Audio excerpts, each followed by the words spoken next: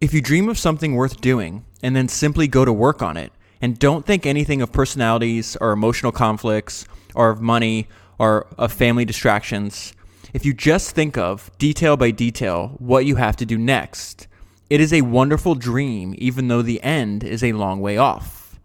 For there are about 5,000 steps to be taken before we realize it. Start taking the first 10 and stay making 20 after it. It is amazing how quickly you get through those first 5,000 steps. Rather, I should say, through the 4,990. The last 10 steps you never seem to work out, but you keep on coming nearer to giving the world something well worth having. That is from the introduction of one of the books I want to talk to you about today. So that's from Insisting on the Impossible, The Life of Edwin Land, the inventor of instant photography.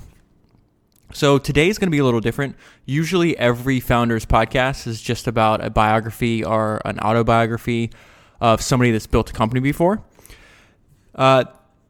When I knew for a long time that I was eventually going to circle back around and do a podcast on Edwin Land. For those of you that have never heard his name before, I discovered Edwin Land through reading extensively about Steve Jobs. In every book I've read so far about Steve Jobs, Edwin Land is mentioned a lot. And the reason being, once you start studying the life of Edwin Land, is he was if you could only pick one person, and there was many that Steve Jobs learned from, if you could only pick one person that was Steve Jobs' hero, it'd be Edwin Land. And over the course of this podcast, we're going to learn a lot about why that is. And you're going to see a lot of similarities between the two. Steve clearly learned from him. So I was thinking about how best to tell Edwin Land's story. So I'm going to use a lot of information from this book, Insisting on the Impossible. I also read The Story of Polaroid, which of course Polaroid and Edwin Land, any story about Polaroid is incomplete without Edwin Land because they were very much the same thing. And then I'm also going to pull out some Edwin Land stories from Becoming Steve Jobs, which I did a podcast on last year, and then the biography of Steve Jobs by Walter Isaacson. Let's go ahead and jump into the books. I'm going to come back to Insisting on the Impossible.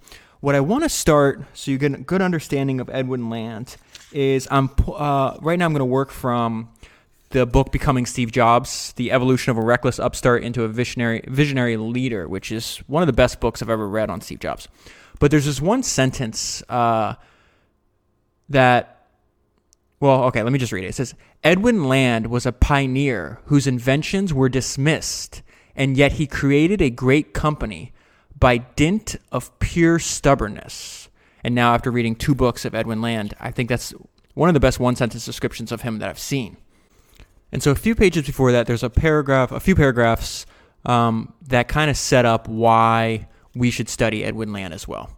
And it says, when Steve looked to his elders at Apple for guidance, he also sought it out elsewhere.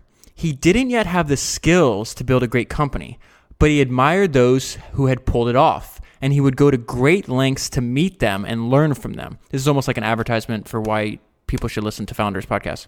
None of these guys were really in it for the money, he told me.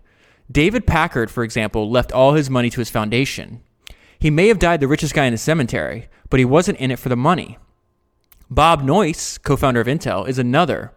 I'm old enough to have been able to get to know these guys. And I met Andy Grove, CEO of Intel, when I was 21. I called him up and told him I had heard he was really good at operations and asked him if I could take him out to lunch. I did that with Jerry Sanders, founder of Advanced Micro Devices, and with Charlie Spork, I think that's how you pronounce his last name, founder of National Semiconductor, and others. Basically, I got to know these guys who were all company builders. And that particular scent of Silicon Valley at that time made a very big impression of me. Some were heroes whom he only met once or twice, like Edwin Land, the founder of Polaroid.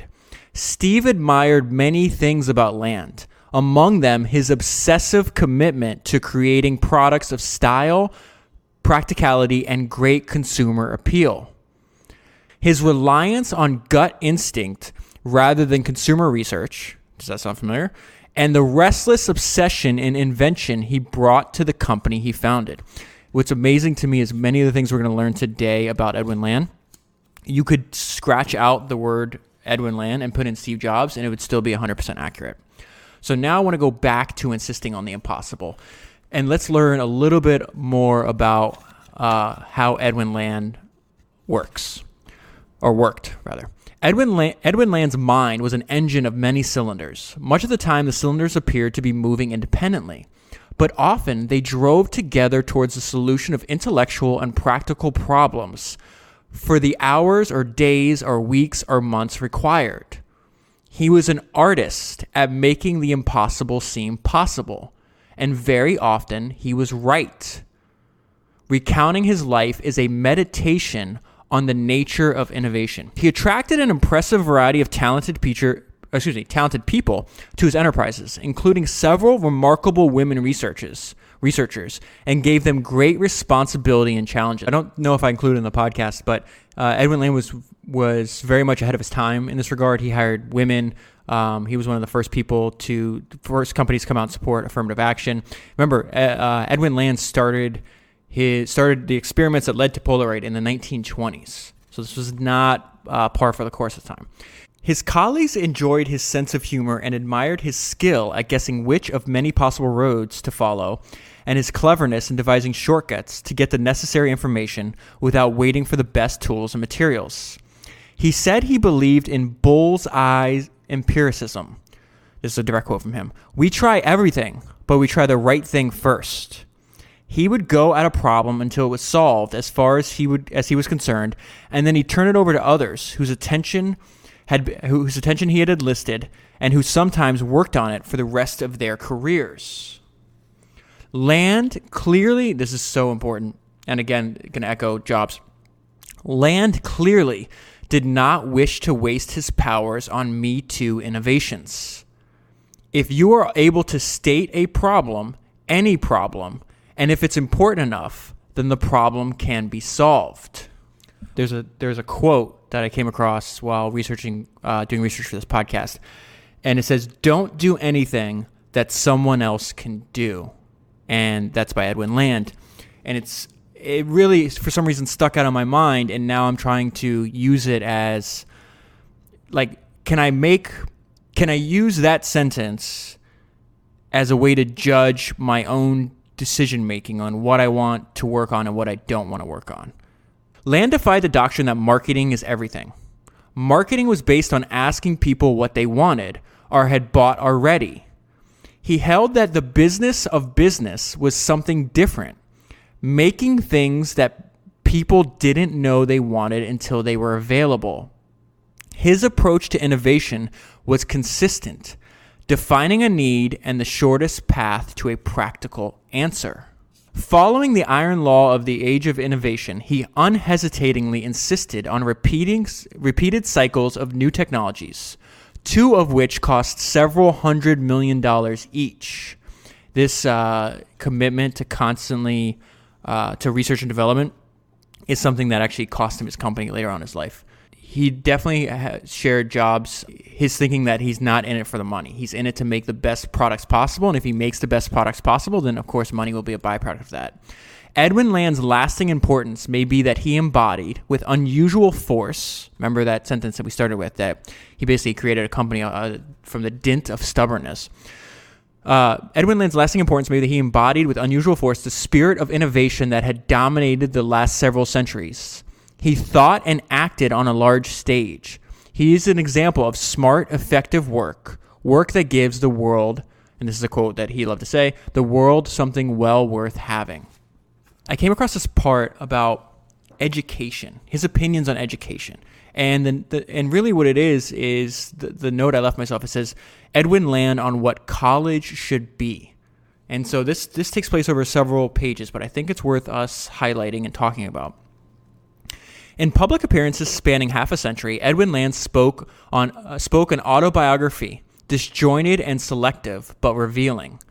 Over and over, he talked about his obsessions: autonomy, learning, education, vision, perception, the mind, and the mining of exhausted veins of knowledge for new gold. His onstage comments, particularly about education, interpreted his own experience. Land was not yet 50, but his system of instant photography, unveiled 10 years before, was finding an ever-expanding market. His shares in Polaroid Corporation, which had developed and completely controlled the new field, were soaring in value towards the hundreds of millions of dollars. His astonishing new observation of human color vision were beginning to attract interest and controversy. The still-secret U-2 spy plane system that Land had spurred was delivering clear-cut evidence of the real state of Soviet military power. So what they're talking about there is he was such a famous inventor that during World War II and then the Cold War, the government constantly relied on his research, his laboratory and his research for developing military weapons. In the little theater on the campus of MIT, Land joyfully entered into combat about the right form of college experience. He was certain that a cut-and-dried education spent too much time on blackboard problems and on the past. And the reason I'm including this is because, like I always say on the podcast, history doesn't repeat, human nature does. And it's interesting. He's making these comments in 1957. And I think they're even more true today. And again, when he's making the comments, it's not clear the solution other than radical change, which we know that usually doesn't happen with all of humanity. But I think the internet has now, I always say like reason number 6 million that we're lucky to be alive in the age of the internet, because we actually do have very viable, real alternative paths to learning than just centralized institutions. So I love this. So he's going to get into this. He says, students did not spend enough time on the urgent problems of the present, where the answers were not known, where experiments were required. By asking questions and performing experiments, the students could strive for the original contributions of effective and fulfilled people. Although MIT was courting Land's patronage, meaning they wanted him to donate money, he attacked its systems of education. So this is what you need to know about Land. He's giving this speech attacking MIT, and it's not just MIT, but several other institutions. He sees this as a much broader problem. So this kind of tells you, like, he was very, like most of the people we cover on the podcast, he was a misfit, a rebel. Drawing from his life, Land said that education must produce people who, no matter how tightly they conform to the innumerable commands of society, would find one domain where they would make a revolution. Students should go as rapidly as possible through all the intellectual accumulations of the past to reach quickly the domain where they would have their own work to do. Lectures must be streamlined. Why not use movies to can a professor's best lectures? I love this idea. The professors would be captured at the moment when they are most excited about a new way of saying something, or at the moment where they have just found something new. And this is such an important point right here. They would waste less time redoing their lectures. With the movie, students could view the lectures as many times as they needed and also at their leisure. So that's a kind of a description of what on-demand audio and video has given us with the invention of the internet now. I'm recording this podcast on a Thursday night. You're definitely listening to it at a different time. And you could be listening to this years after I record these words. And some people have written in, they listen to the podcast over and over again. So I think that's, I don't know, I just love this. So he keeps going on. An MIT education, Land feared, was fundamentally discouraging. Now think about this. They invited him to speak to their students. They want his money because obviously he's very successful. He never finished. He's a Harvard dropout. He never finished any college. I think he might have went back. No, he didn't go back. That's silly. What am I talking about? He never went back. Okay. A student would get a message that a secret dream of greatness is a pipe dream, that it would be a long time before he makes significant contribution, if ever. So he's obviously railing against that. This process was a disaster. He asked with passion, this is a direct quote from him, if this is preparation for life, where in the world will a person ever encounter this curious sequence of prepared talks and prepared questions to which the answers are known? That is so good. He was talking directly from his own experience. When he had arrived as a freshman at Harvard in the fall of 1926, he had encountered a lot of nice young men who didn't know the connection of anything to anything, and who would spend the next 10 years reading what had already been read. He wanted to get going on some research that would matter. He wanted to get going on what he thought of as greatness. Greatness, Land argued, is a wonderful and special way of solving problems, which allow a worker in a field to add things that would not have been added had he not come along. That's basically him saying another way of saying don't do anything that other people can do. Let me read that again. So greatness is a wonderful and special way of solving problems, which allows a worker in a field, this is the most important part, to add things that would not have been added had he not come along. He said that this is not the same as genius, which consists of ideas that shorten the solution of problems by hundreds of years, or of suddenly saying, as Einstein did, mass is energy. And just last paragraph on this education before we move forward. Land did not agree that tutelage should last longer in a civilization as complex as the age of science. Remember, he's talking, these words are spoken in the 1950s.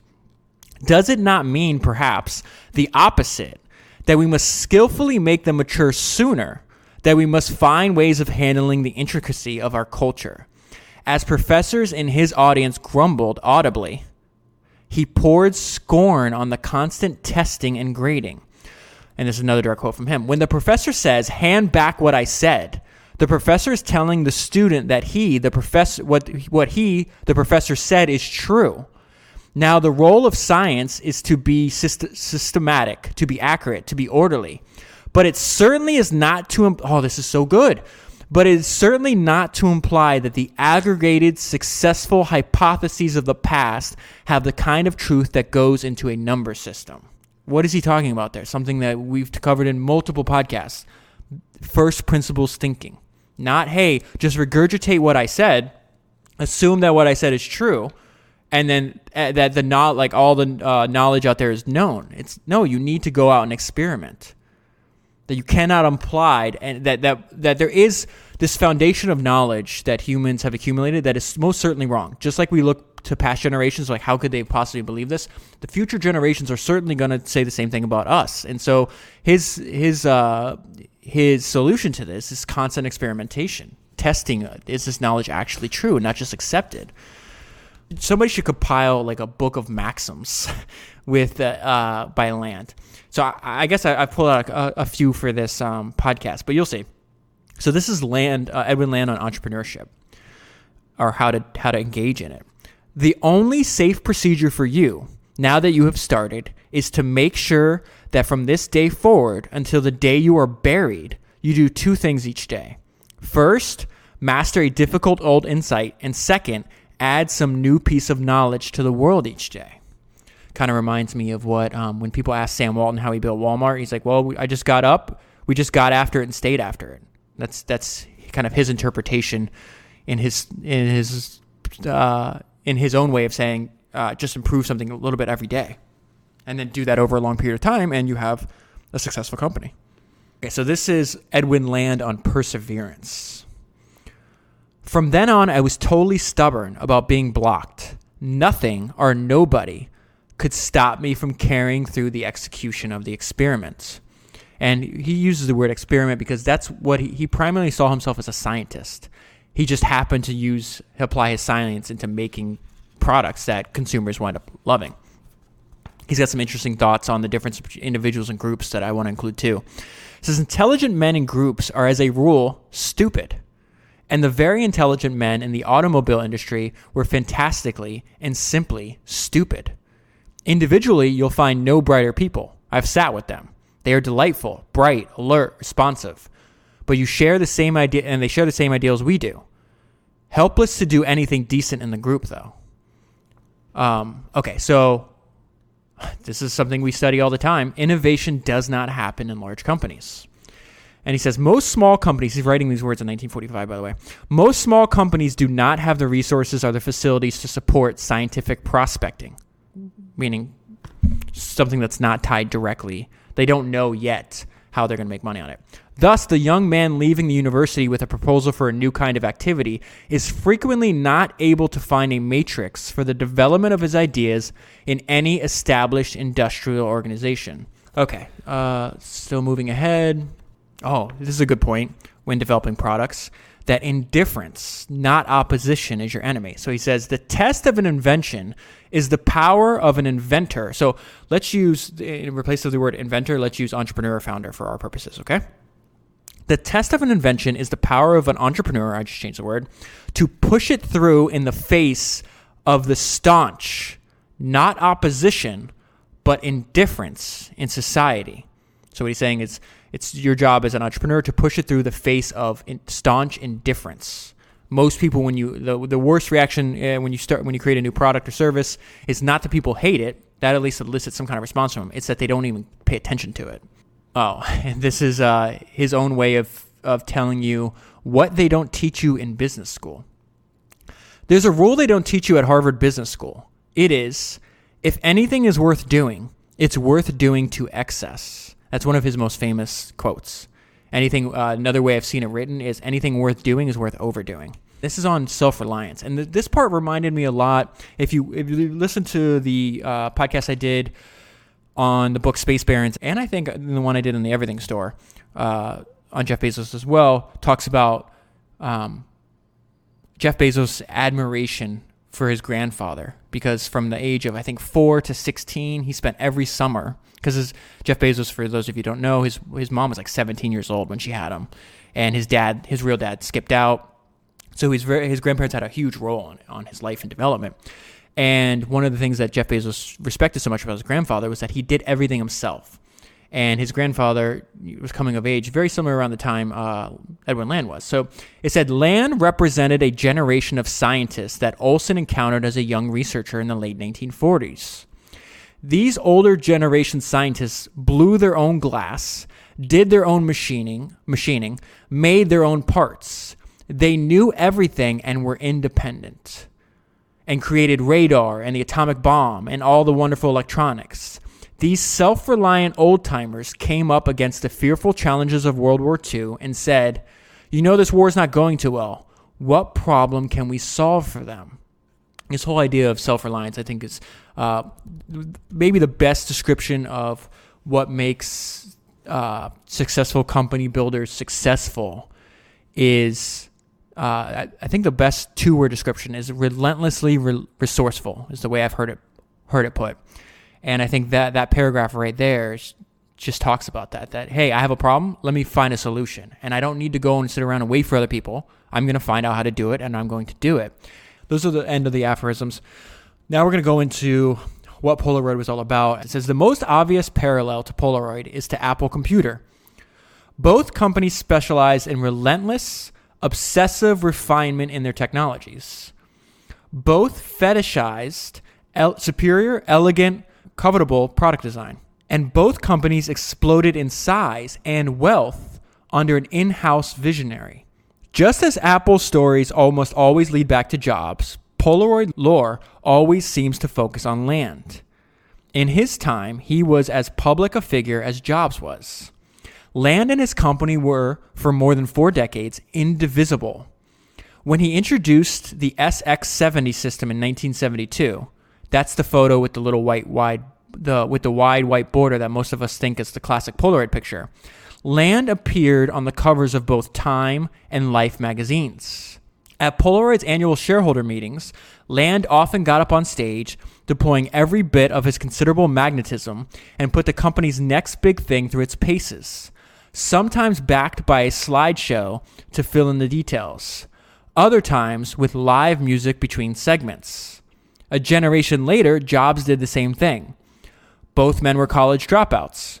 Both became as rich as anyone could ever wish to be, and both insisted that their inventions would change the fundamental nature of human interaction. Jobs, more than once, expressed his deep admiration for Edwin Land. In an interview in Playboy, he called him a national treasure. After Land, late in his career, was semi-coaxed into retirement by Polaroid's board, Jobs called the decision one of the dumbest things I've ever heard of. In fact, the two men met 3 times when Apple was on the rise, and according to Jobs' then boss John Sculley, the two inventors described to each other a singular experience. And this, I love this paragraph. Each had imagined a perfect new product, whole, already manufactured and sitting before him. and then spent years prodding executives, engineers, and factories to create it with as few compromises as possible. And this paragraph happens to be from Jobs' biography by Isaacson. This is Steve Jobs talking now. I always thought of myself as a humanities person as a kid, but I liked electronics, he said. Then I read something that one of my heroes, Edwin Land of Polaroid, said about the importance of people who could stand at the intersection of humanities and sciences, and I decided that's what I wanted to do. Scully thought back to a friendly trip they had taken a year early to Cambridge, Massachusetts to visit Jobs' hero, Edwin Land. He had been dethroned from the company he created, Polaroid, and Jobs had said to Scully in disgust, all he did was blow a lousy few million and he took his company away from him. Now Scully reflected he was taking Jobs' company away from him. It's so strange that they're separated by 30 years or so, and their stories are so eerily similar.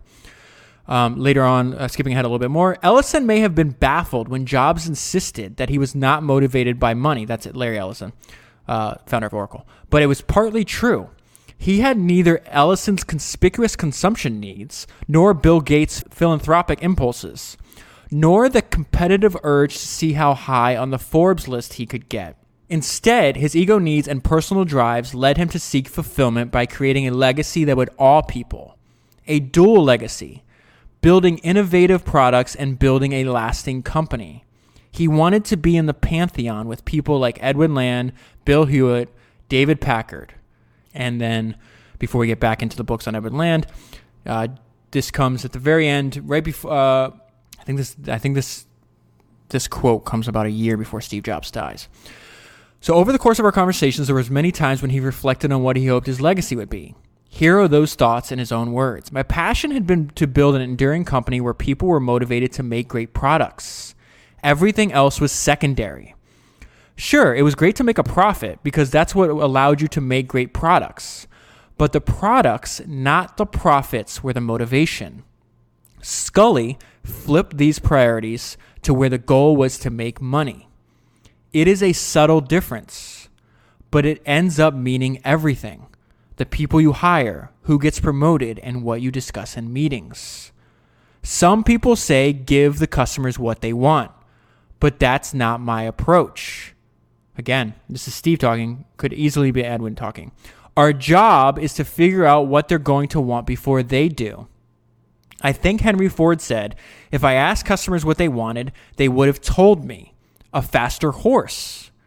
People, this is such an important insight, people don't know what they want until you show it to them. Think about last week in the Walt Disney #2 podcast, where Disney was he was unsuccessful going around and selling the cartoon for Mickey Mouse, and how silly that sounds in retrospect, because as I said in the podcast, I can't think of another fictional character that's probably generated more money ever than Mickey Mouse. And he got some advice from a guy that owned a theater. He's like, hey, let me show your cartoon in my theater in New York. It's a fantastic cartoon. It's going to get good reviews. People are going to be in line, and then they'll come to you. He said something along the lines like, these guys don't know what they want until the public tells them. These are very much the same people that in consumer form that Steve Jobs is talking about here, where it says people don't know what they want until you show it to them. That's why I never rely on market research. Our task is to read things that are not yet on the page. Edwin Land of Polaroid talked about the intersection of the humanities and science. I like that intersection. There's something magical about that place. The reason Apple resonates with people is that there's a deep current of humanity in our innovation. Okay, so now I'm going back to the book on Polaroid, and the note I left myself is, you're spending too much on R&D. During some stretches, Polaroid operated almost like a scientific think tank that happened to regularly pop out a profitable consumer product.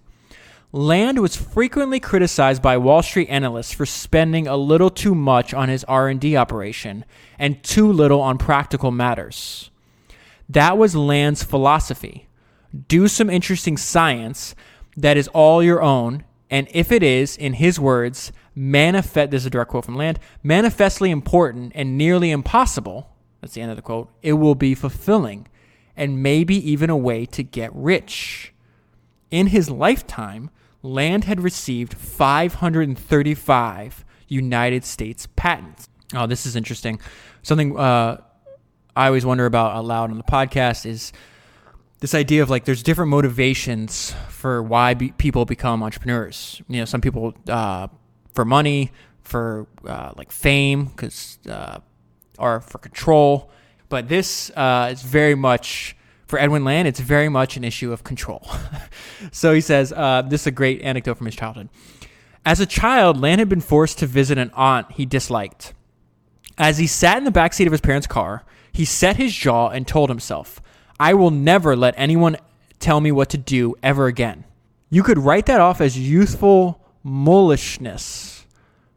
And that word means of or like a mule, as being very stubborn, obstinate, or intractable. I don't think I've ever come across that word before. You could write that off as youthful, let's just say stubbornness, except that it turned out to be true. Land's control over his company was nearly absolute, and he exercised it to a degree that was compelling and sometimes exhausting. We're going to get into more of that, where later on they call Polaroid a one-man company. So let's go back in time, and I mentioned earlier, I want to tell you a little bit about his first business. The note I left myself is his first invention turns into his first business. His first patent for the sheet polarizer was dated April 26, 1929. I think he was around 27 years old at the time. And he knew how he was going to try to commercialize it. As he recounted it in later years, he had been walking in Times Square one night and was repeatedly blinded by oncoming car lights. Soon enough, he figured out a solution. Put polarizers with horizontal slits across each headlight and polarizers with vertical slits over each car's windshield. For drivers so equipped, oncoming headlights would be nearly blacked out, while their own would continue to illuminate the road normally. It's a pretty great idea, and nobody has offered a better solution, even 80 years later. In 1932, Land became a permanent Harvard dropout, and Land Wheelwright Laboratories was in business. So what happened is he makes this invention. He meets this guy, Wheelwright. Wheelwright comes from a very wealthy family, and they have all these contacts in banking and whatnot. And they set up a partnership, and they start going out and selling all these different polarizing solutions that Land invents. And this partnership doesn't last very long, and we'll get to that in a minute. So it says, this is what I mentioned earlier, though, that it's extremely important to understand, why are you doing what you're doing? And Land was very mission-driven. So it says, in 1932, okay, I actually just read that part. So this is now happening in Land Wheelwright Laboratories, which is the name of the business that eventually becomes Polaroid. A chalkboard in their little lab read, every night, 50 people will die from highway glare. Land wanted to make sure everyone there understood that they were all on a mission, manifestly important. And this is Land's advice on work, which is a variation of the quote that I read at the very opening of the podcast. And it says, if you dream of something worth doing and then simply go work on it, and don't think of anything of personalities or emotional conflicts or of money or of family distractions.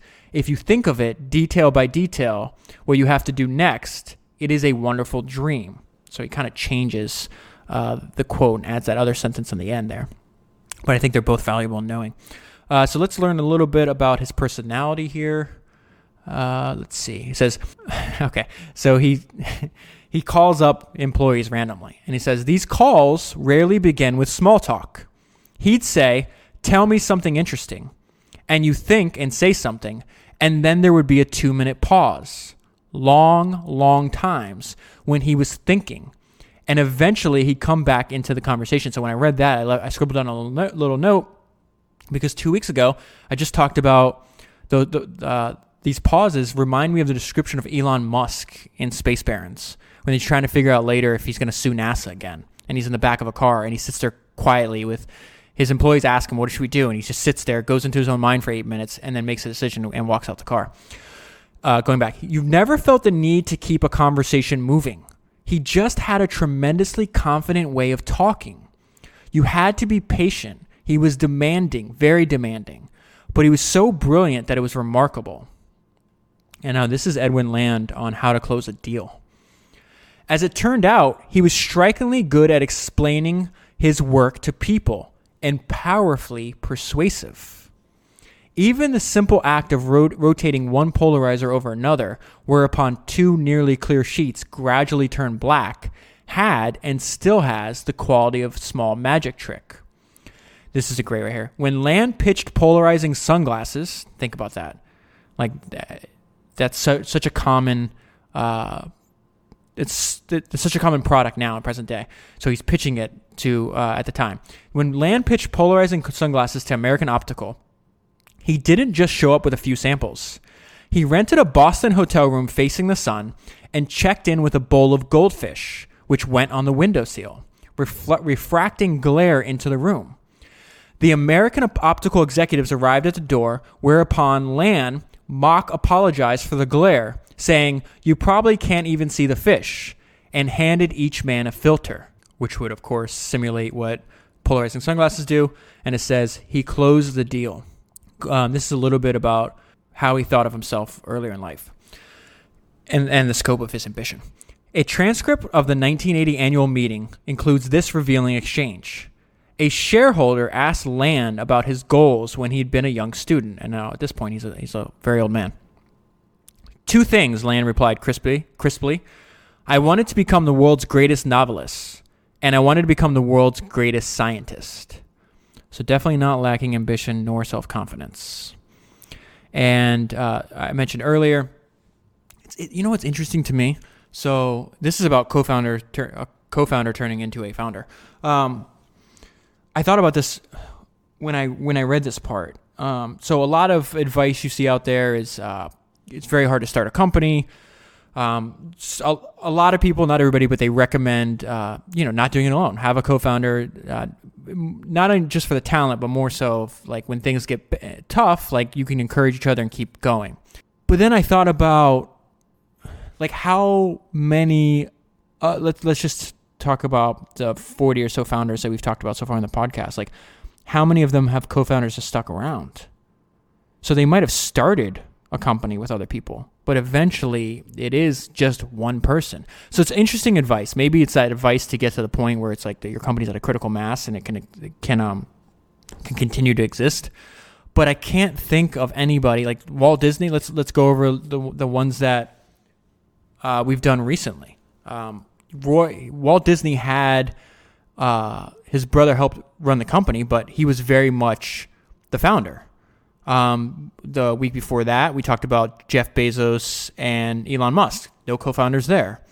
Sam Zamuri, same thing.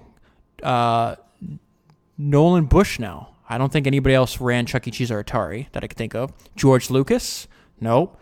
Ed Catmull is the closest one because he has John Lasseter and Alvy Ray Smith and Steve Jobs, Levi Strauss. Like it just goes on and on. It's very interesting. I'm not going to read every single one. I mean, you know which podcasts I've done, but it's interesting to me how frequently it comes down to like a single person.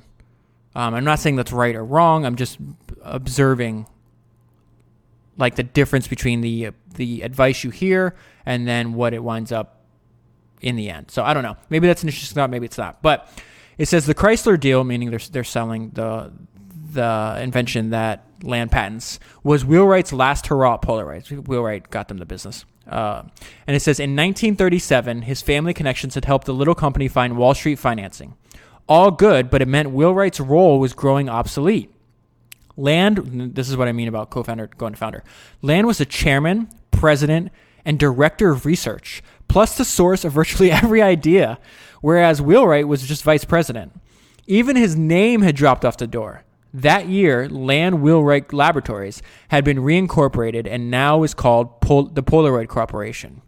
In 1940, Wheelwright left for a California vacation and essentially never returned. Land was now alone at the top with full control, and he stays at the top for almost 40 years. Okay, so every company is usually built around a single great product. And for Polaroid, the reason that it became what it is today is because of the Polaroid camera. And what I mean by the Polaroid camera, the one that you can take a picture and it print and within a minute or two, you have the picture in your hand. That was a unique invention that no one else could do but Land. Going back to that, his word of advice, that don't do anything other people can do. Okay, so let's find out. This is the founding story of the Polaroid camera. Again, just like with the founding story of like Mickey Mouse, we don't know how much of it's true. It's just repeated a lot, but it's still interesting to think about. In late 1943, Land joined his family on vacation in Santa Fe. And on one mild day, he went out for a walk with his 3-year-old daughter, Jennifer, carrying his Rolleiflex. It's like this giant camera. I guess giant to us now, maybe not at the time. He claimed later that he wasn't much of a photographer in those days, but he did take pictures of his little girl. At the fireplace afterward, she asked him a simple question. Why can't I see the picture now? He spent the next several hours pacing the resort, leaving Jennifer with her mother, roughing out a way to make it work.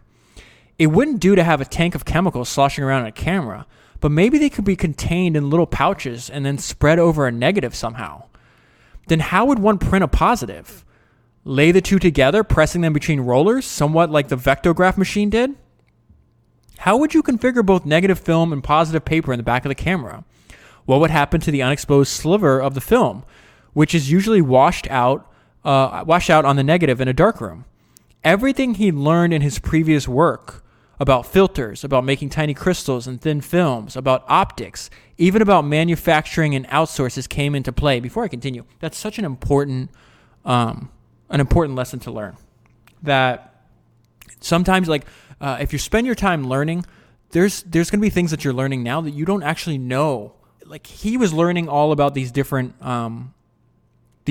subjects, and yet because he had spent the time previously learning these things, he could use them as tools and invent the camera.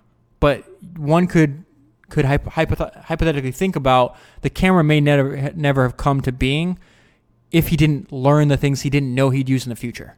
If that makes any sense. So that's kind of why I like this advice of like, just have a lifelong love of learning and just let your passions kind of dictate what you're interested in. And you never know how you might be able to combine those passions later on in life.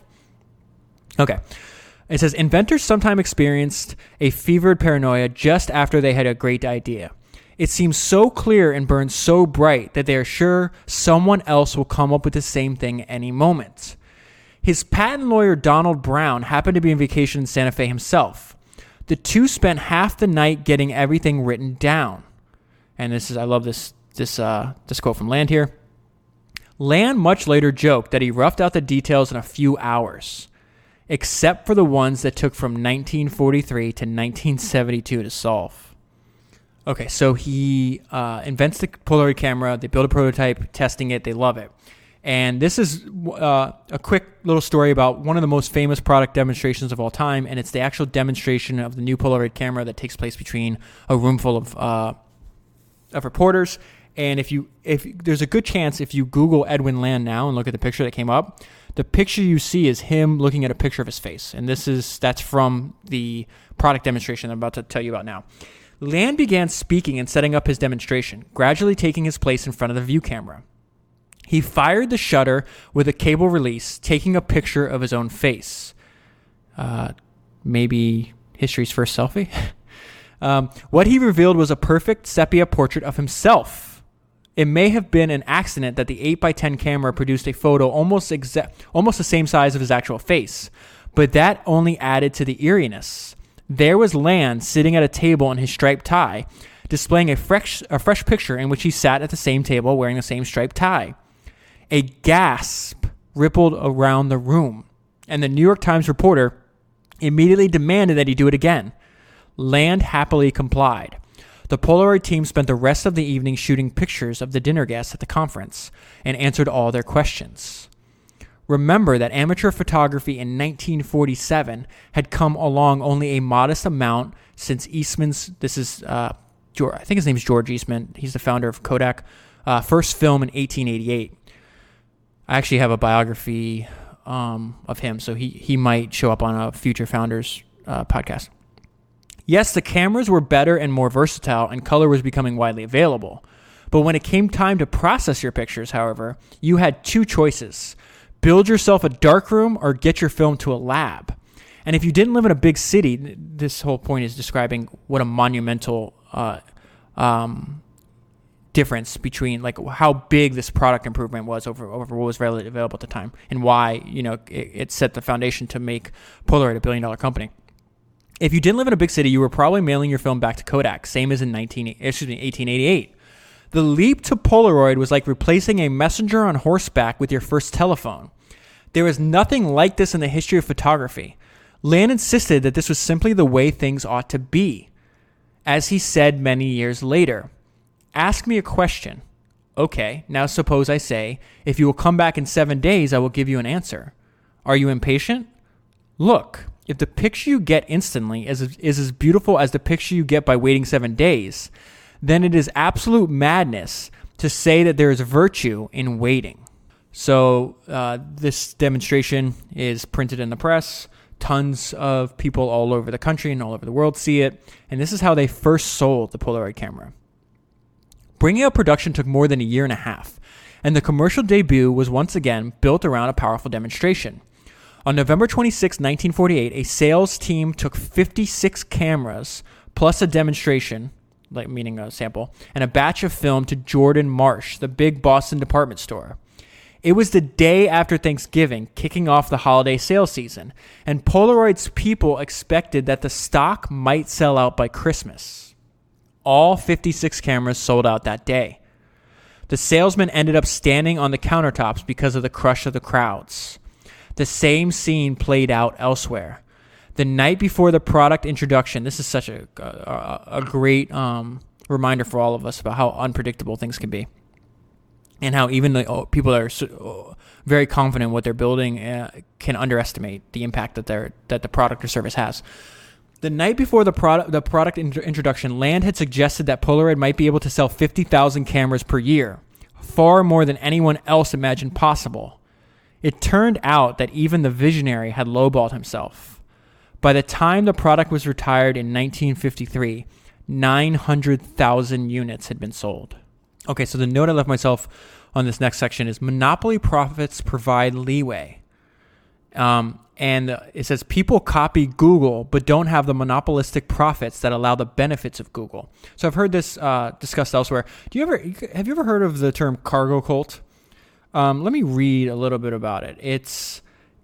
And I would recommend reading the Wikipedia page. But it says cargo cult. The name derives from the belief, which began amongst, I don't know how to pronounce that, in the late 19th and early 20th century. This is like an indigenous culture, I think, that various ritualistic acts, such as the building of an airplane runway, will result in the appearance of material wealth, particularly highly desirable goods.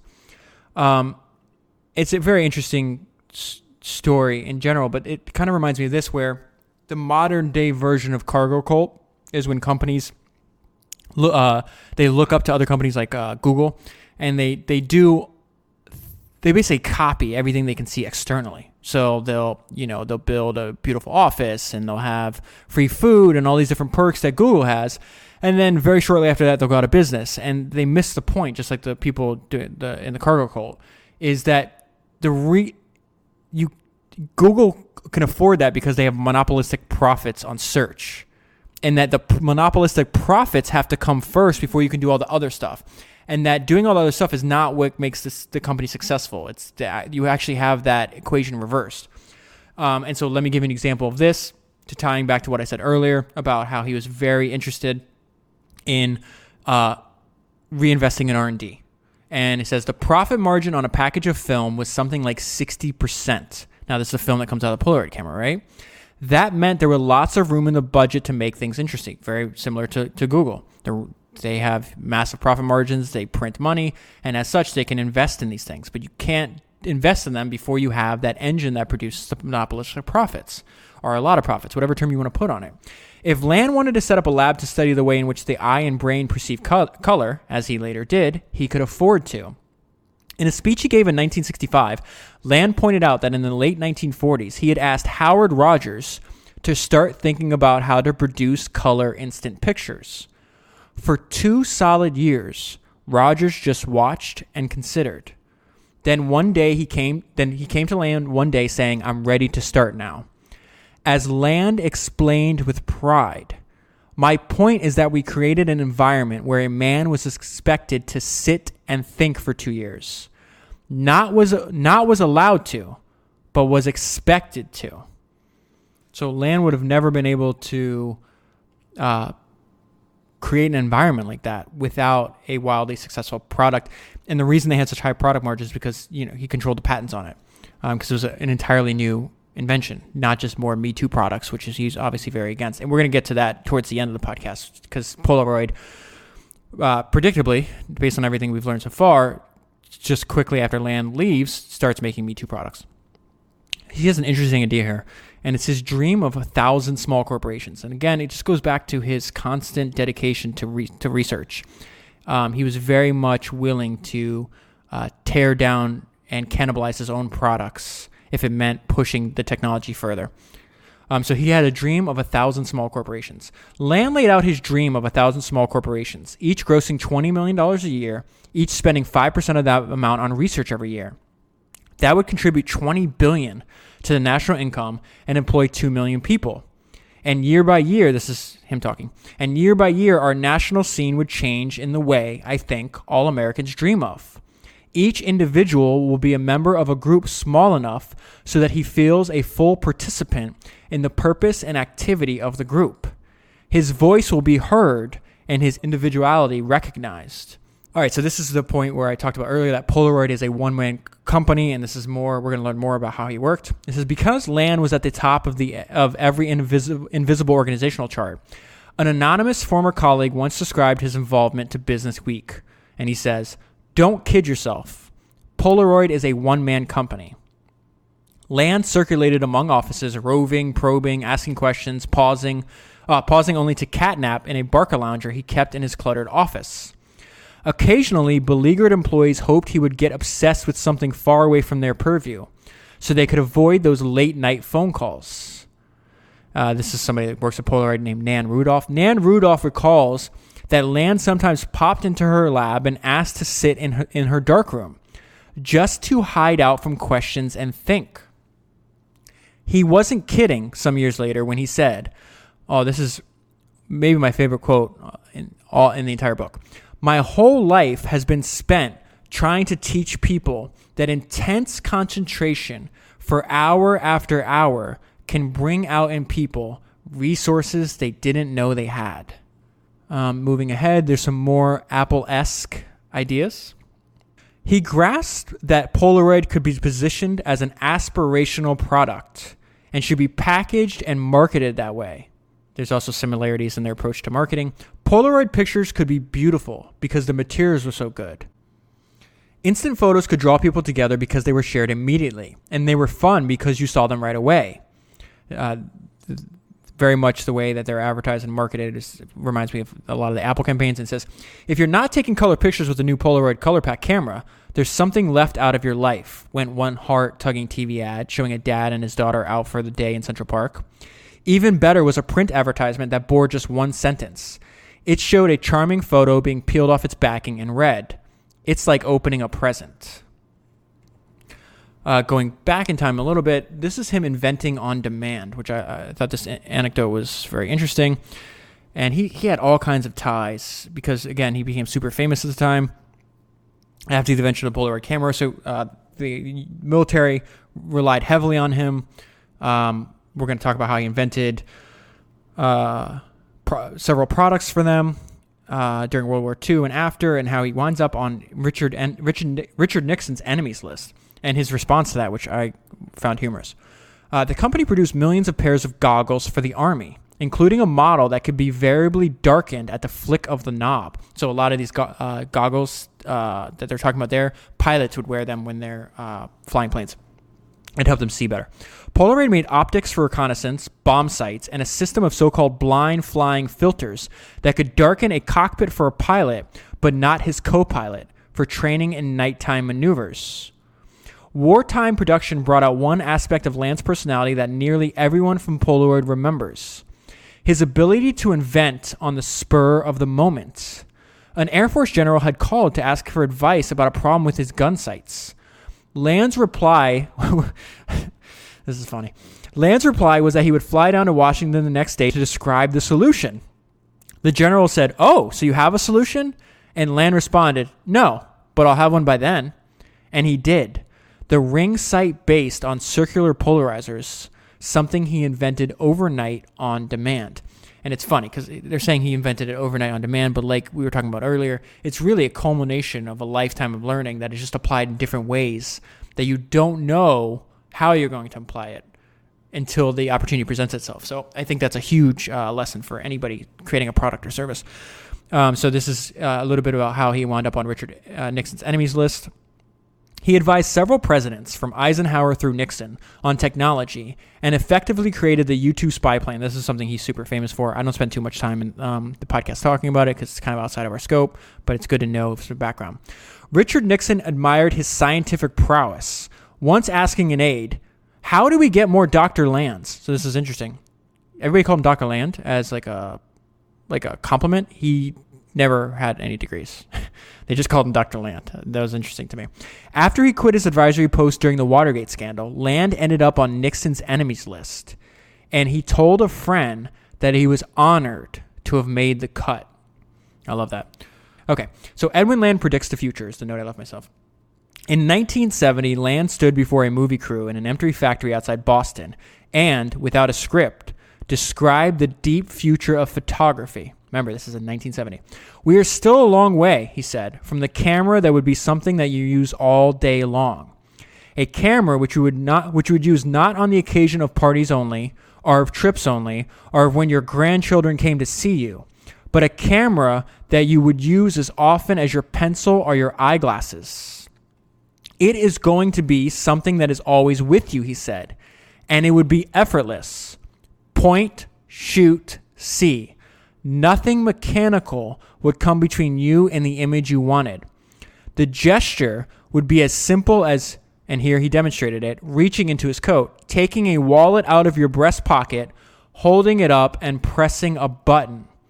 His future is our present, and what he's describing, pretty nearly, is a smartphone. And then who's credited with making the modern form of the smartphone? Steve Jobs. See how all these ideas constantly tie together? It's so fascinating to me. All right, so he talked about this idea a lot.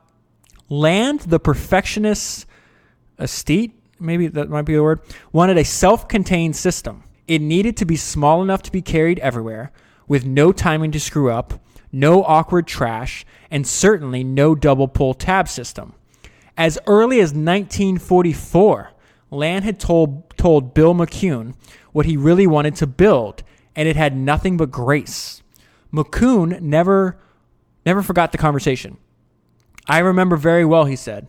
"You know, I can imagine a camera that is as simple and easy to use. You simply look through the viewfinder and compose your picture and push a button.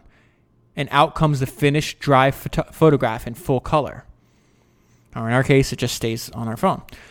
And again, this is another example of him talking about this idea.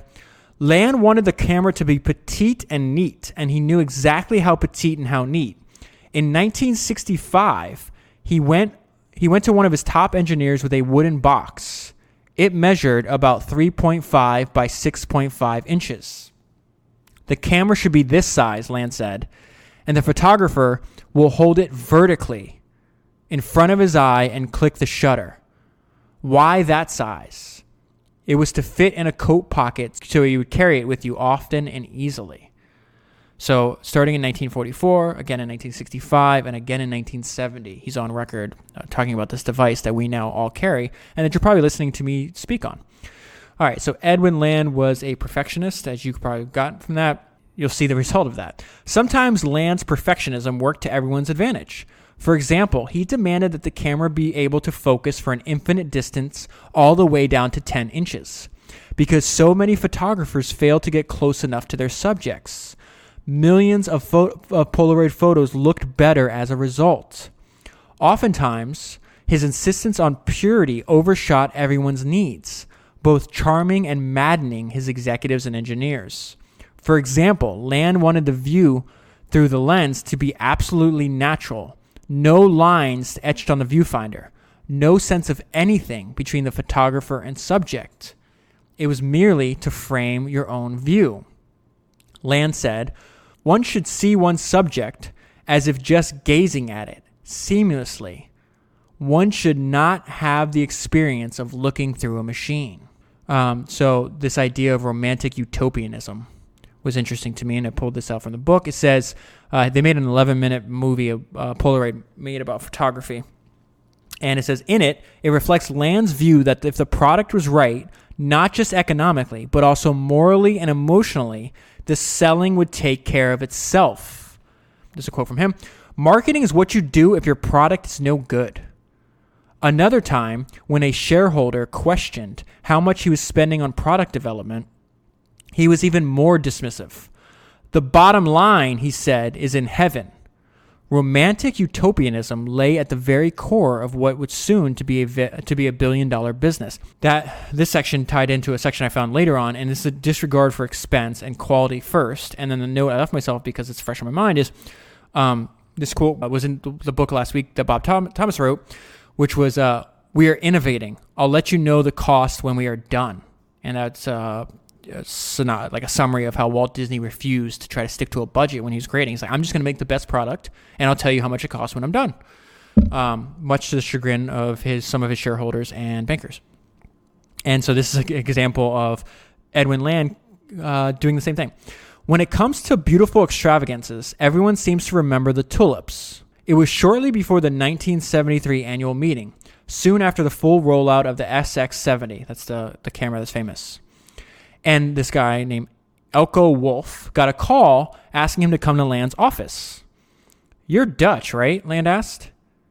We need 10,000 of these, and handed him a tulip of a variety called Kies Nielis. It was vibrant yellow and red, the colors that looked best on the early SX70 film. The meeting was just a few weeks away, and Wolf had to immediately find a farmer who was willing to accelerate his crop to hit the deadline. Then he had to strike a further deal with KLM Royal Dutch Airlines to ship it by plane. The buds from, Schiphol, maybe it's the city, Schiphol, to Logan, where they would be rushed to the meeting. All the resulting photos of flowers were, of course, lovely. It was another unforgettable Landian demonstration, this one at a god-awful expense.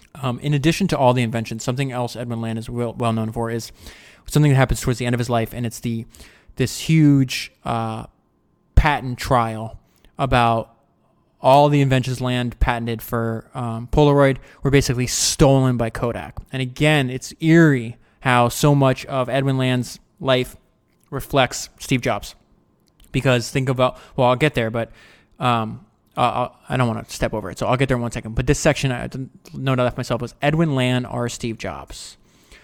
And he's talking about the competition. He says, the Kodak cameras were big and dumpy, with none of the coat pocket sleekness that Land had demanded of his engineers. The cheaper model ejected photos with a hand crank rather than a motor. The pictures themselves compared well with Polaroids, although they took a little longer to bloom and were more prone to fading. The cameras spit out their photos sluggishly, or as Land put it to his colleagues, theirs evacuates, while ours ejaculates. That sounds like something Steve Jobs would come up. The chairman's public statement was more upbeat. Land told stockholders that he was proud that Kodak's best shot had barely matched his company's achievement. He sneered at the new camera's clunkiness, suggesting that one might best confine its use to cocktail parties. They said that when Land was a young man, he didn't litigate a patent case because he didn't want to testify in court. This tale probably refers to one of the early polarizer lawsuits. So this is the only part I had to actually talk about. I give you the basic main points because this is a huge deal in at the time. But there's an entire other book. I think the title is called The Triumph of Genius, and it's all about the battle over the patent trial between Kodak and Polaroid. I might include it in a future founders episode. But so for the scope of this podcast, I'm pulling out the most important parts, but this is still what reminds me of Jobs. So it says, when Land was a young man, he didn't litigate a patent case because he didn't want to testify in court. He didn't want to testify in court because he didn't want to take time away from research. Okay, so this tale probably refers to one of the earlier polarizer lawsuits. Kodak may have heard the same story, and it does sound believable. Land was not the sort to relish being cross-examined. It is just plausible that Kodak said he'll never sue us and plunged ahead, meaning they're going to violate his patents.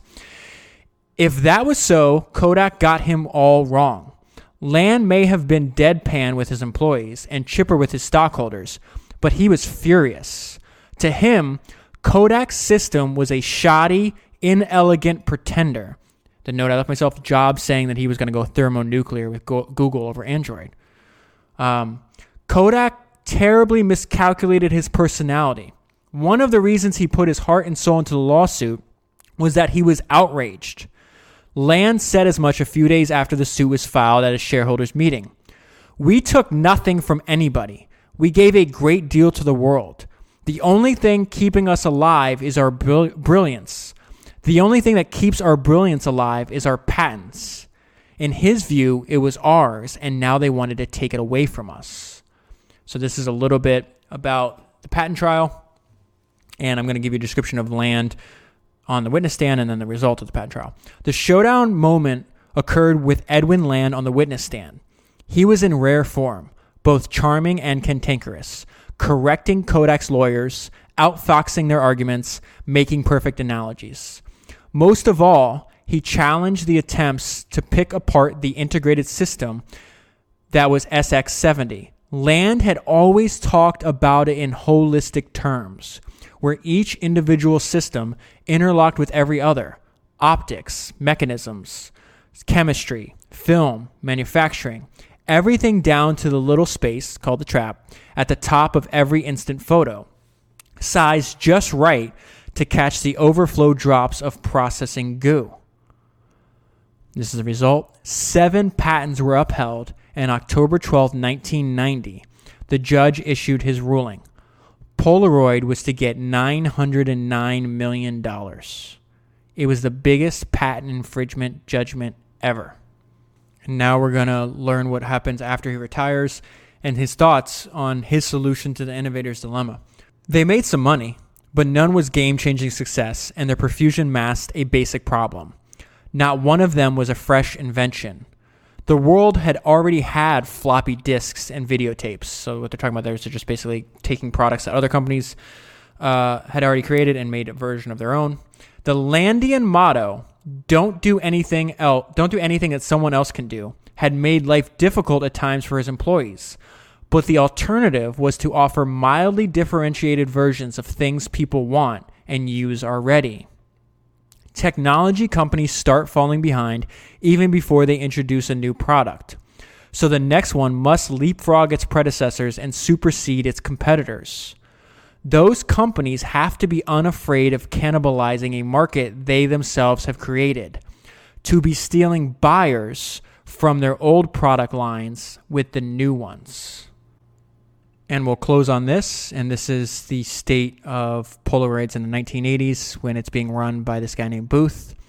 And it says, whereas Land's Polaroid was built on his belief that every significant invention must come to a world that is not prepared for it, Booth's asked the world what it wanted and then made it. Those are 2 sentences, but they're a world apart. So if you want the full story by in this case, books, you can get the book and support this podcast at the same time by going to founderspodcast.com and buying the book there. If you do so, Amazon will give me a small percentage of the sale at no additional cost to you. So it's a great way to support the podcast and get a great book and a great story for you. Thank you for all the support. Thank you for sharing the podcast on social media. Thank you for telling your friends about it. Thank you for leaving reviews. Thank you for subscribing. I'm very grateful. I appreciate it very much. And I will talk to you next Monday.